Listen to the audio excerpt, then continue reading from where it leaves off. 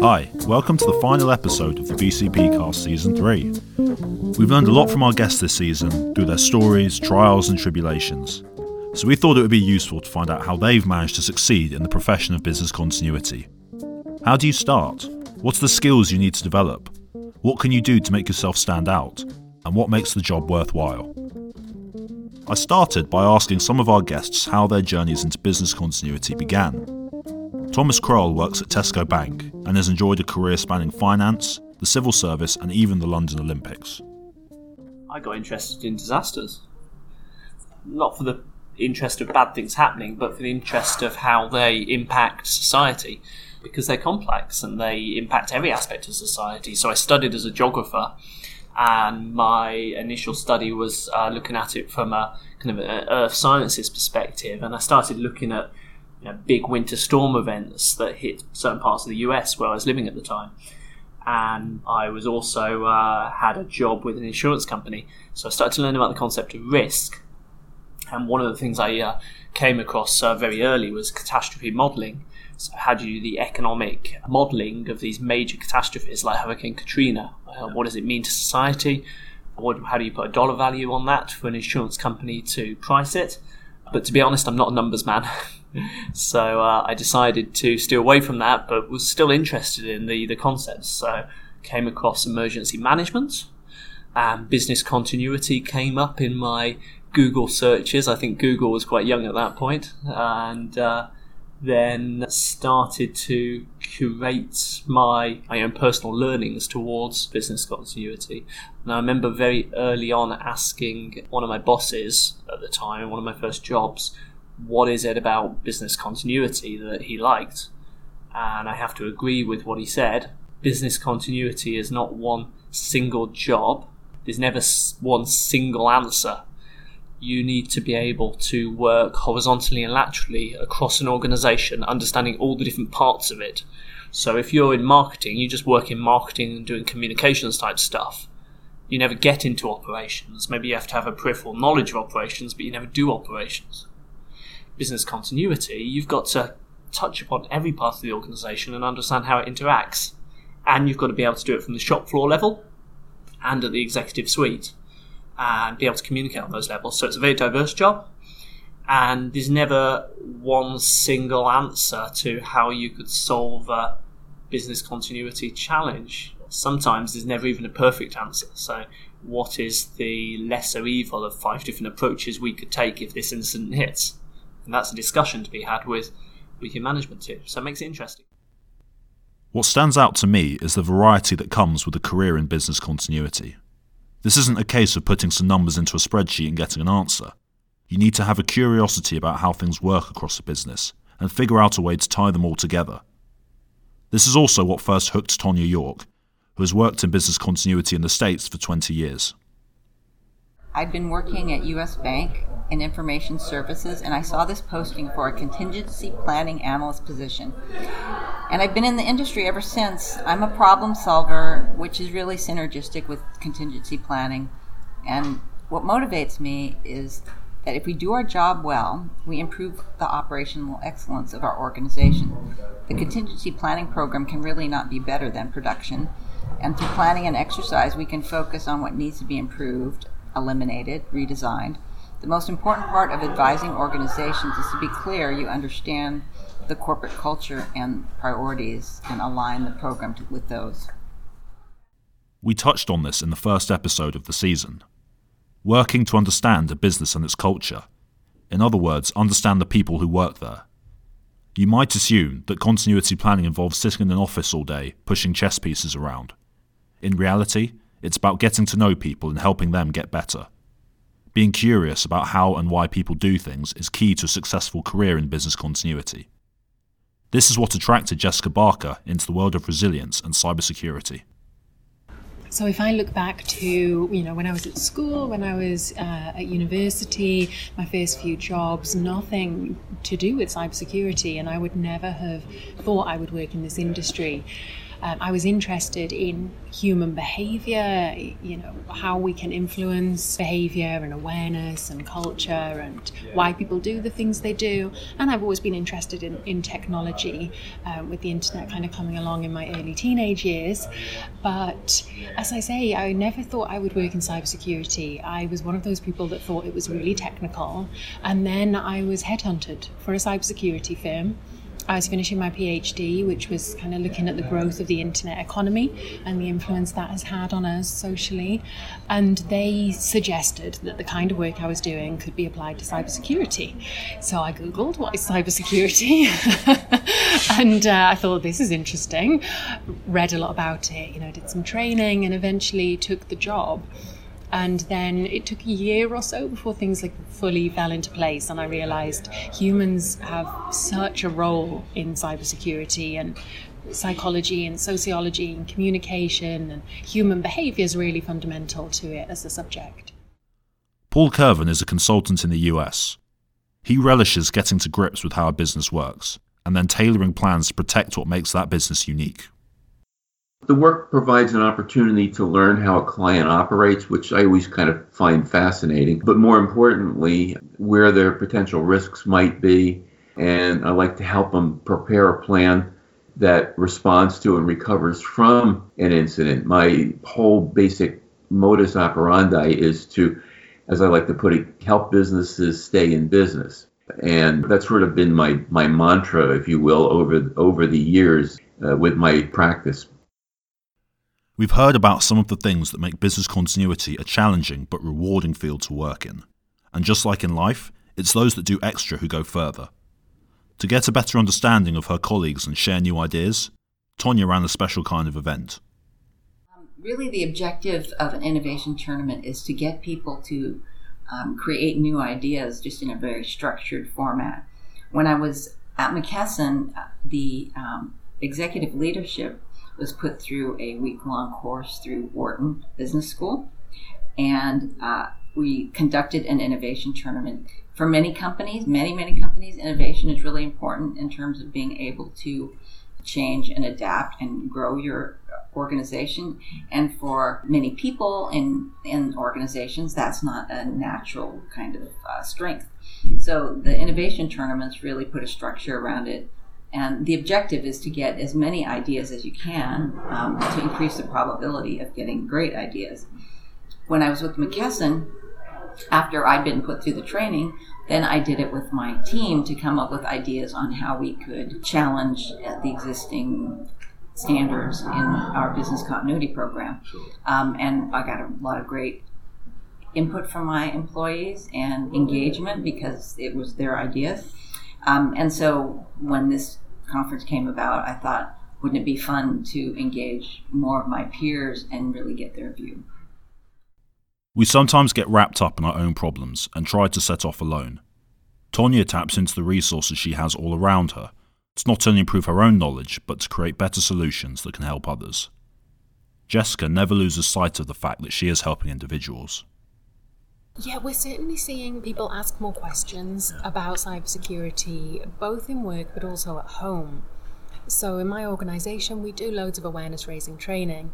What we find every single time we're delivering face-to-face training is people will come up and ask questions about their personal life, which is great, because it shows they are engaged. And honestly, what's great for me as a professional is not just protecting organizations, but knowing that that is going to ripple out and that is going to protect families more, people's parents, people's kids, their friends, because that's right for individuals, but also that helps, herd immunization, that helps protect all of us more. So we see people asking questions of us about their kids' use of technology, about helping their parents understand some of this stuff, because there's not many other places to go.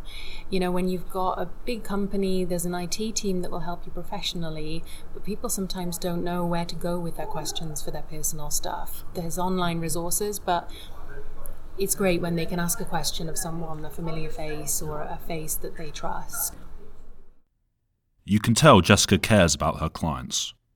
When working for a large corporation, we can inadvertently dehumanize those around us if you think of the business as just numbers and symbols. Gianna Dettoni, who runs her own business consultancy, believes people must be front of mind when planning for resiliency. Well, I think this discipline falls under the ethical security, if you wish, because we have physical security, which is very much related to defending your company with, fire alarm, sprinklers, badges, video surveillance. You have the logical security, which is very much information security, computer-based, very technical, building firewalls against hacker attacks, etc. And there is ethical security, which is related to the fact that if you're not resilient, your business will not continue.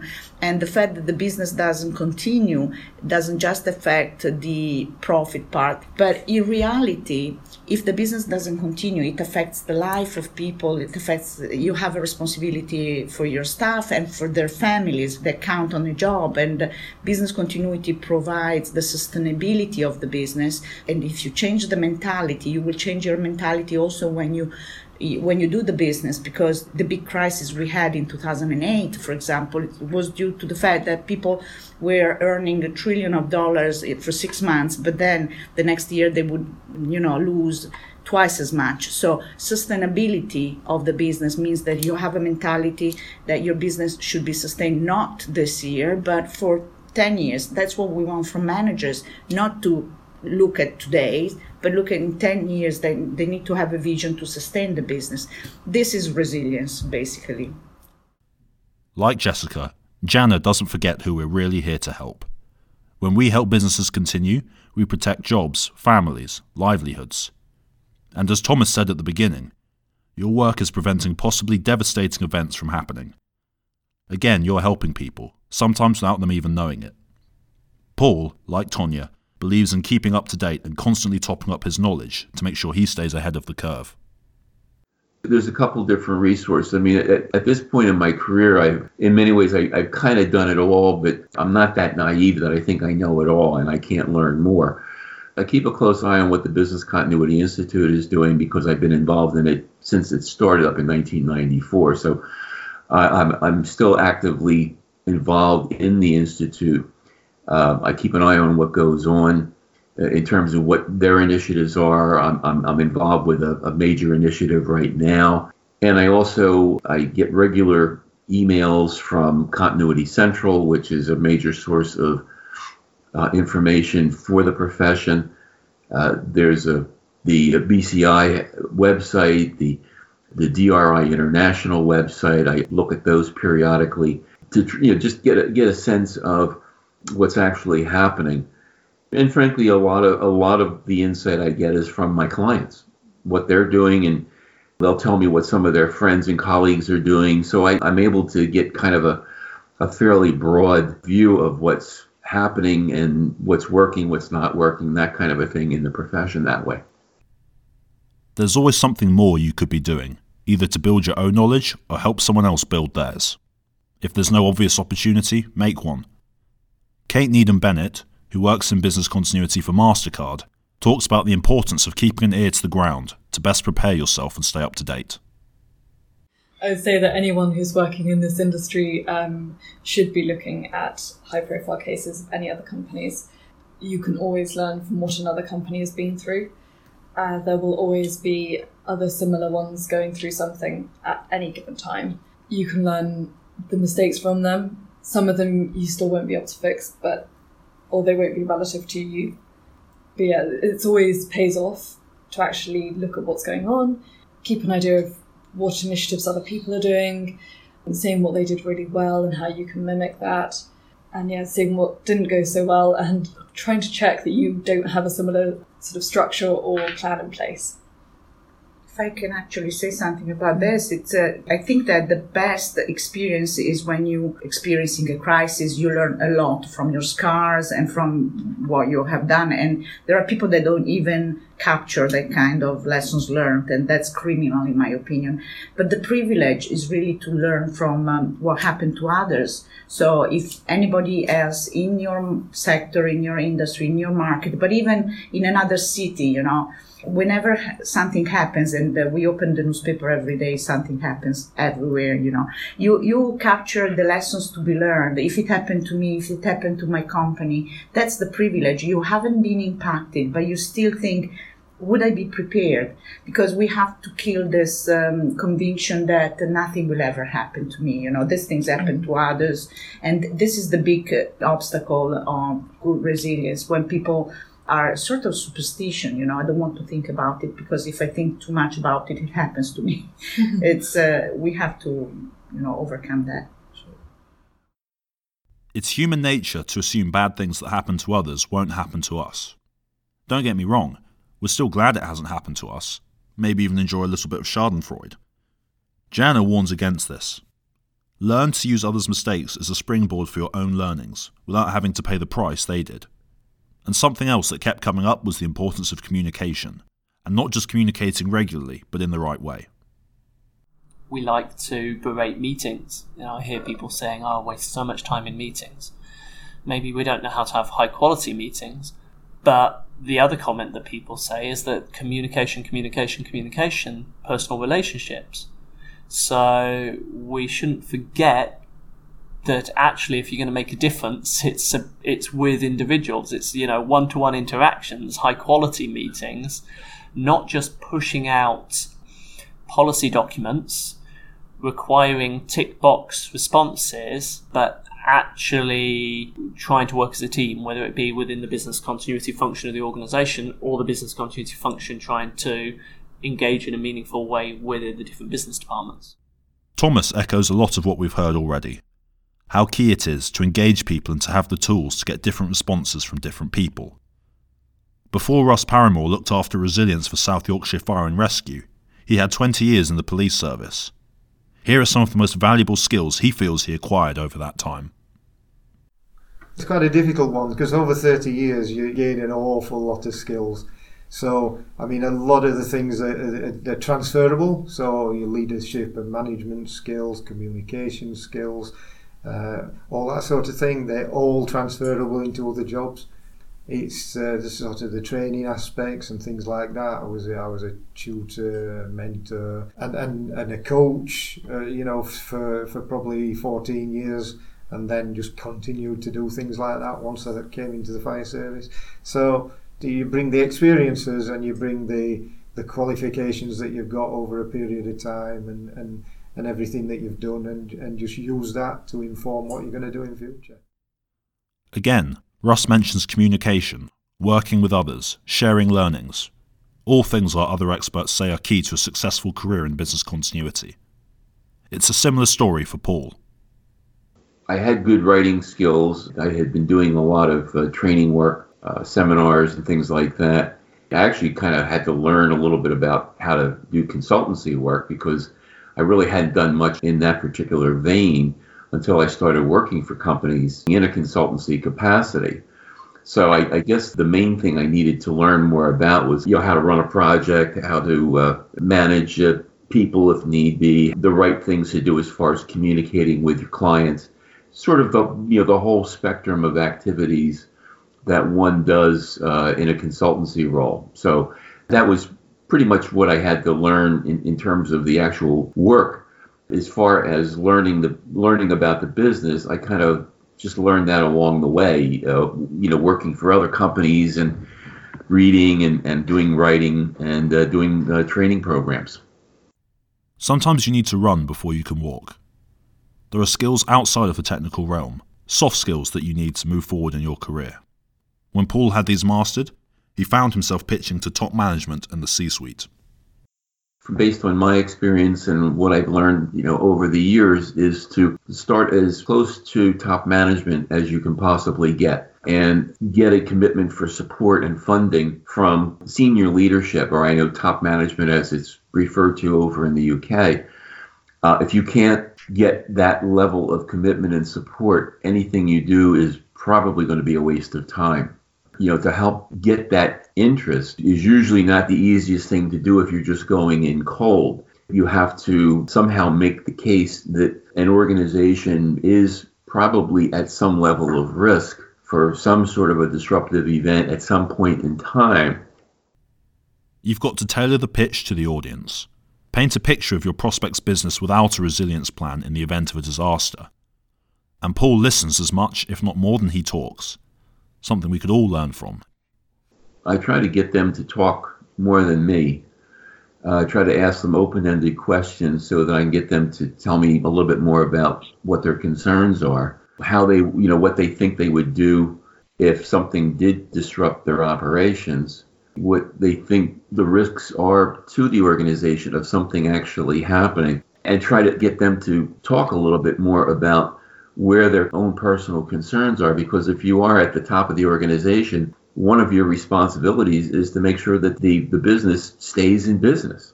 So I try to get them to almost sell themselves on the idea of doing something like this. And with the years of experience and the tools I have and everything, I can also talk to these folks in terms of a sort of a staged kind of an approach where we can go in with something very simple and inexpensive to get them sort of started. And then over time, we sort of come back and take another look and see if we can maybe add some additional layers of content or do some additional training or maybe do some additional exercising. So I try to come in low and slow to not threaten them with a gigantic consultancy bill and give them the opportunity to sort of get comfortable with it. And then over time, we try to see if we can't raise the bar. And so, for the last time this year, thanks for listening to the BCP cast. That's a wrap for Season 3. I want to say a huge thank you to our contributors, without whom this podcast can't happen. Jessica Barker, Thomas Kroll, Jana Detoni, Paul Curvin, Kate Sneeden-Bennett, Russ Paramore, and Tonya York. Thank you for being such accommodating and insightful guests, and for sharing so much of your knowledge.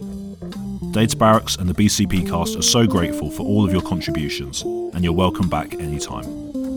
Thanks also to you, the listener. I hope you found some useful ideas and lessons over the last couple of months, wherever you are in your career.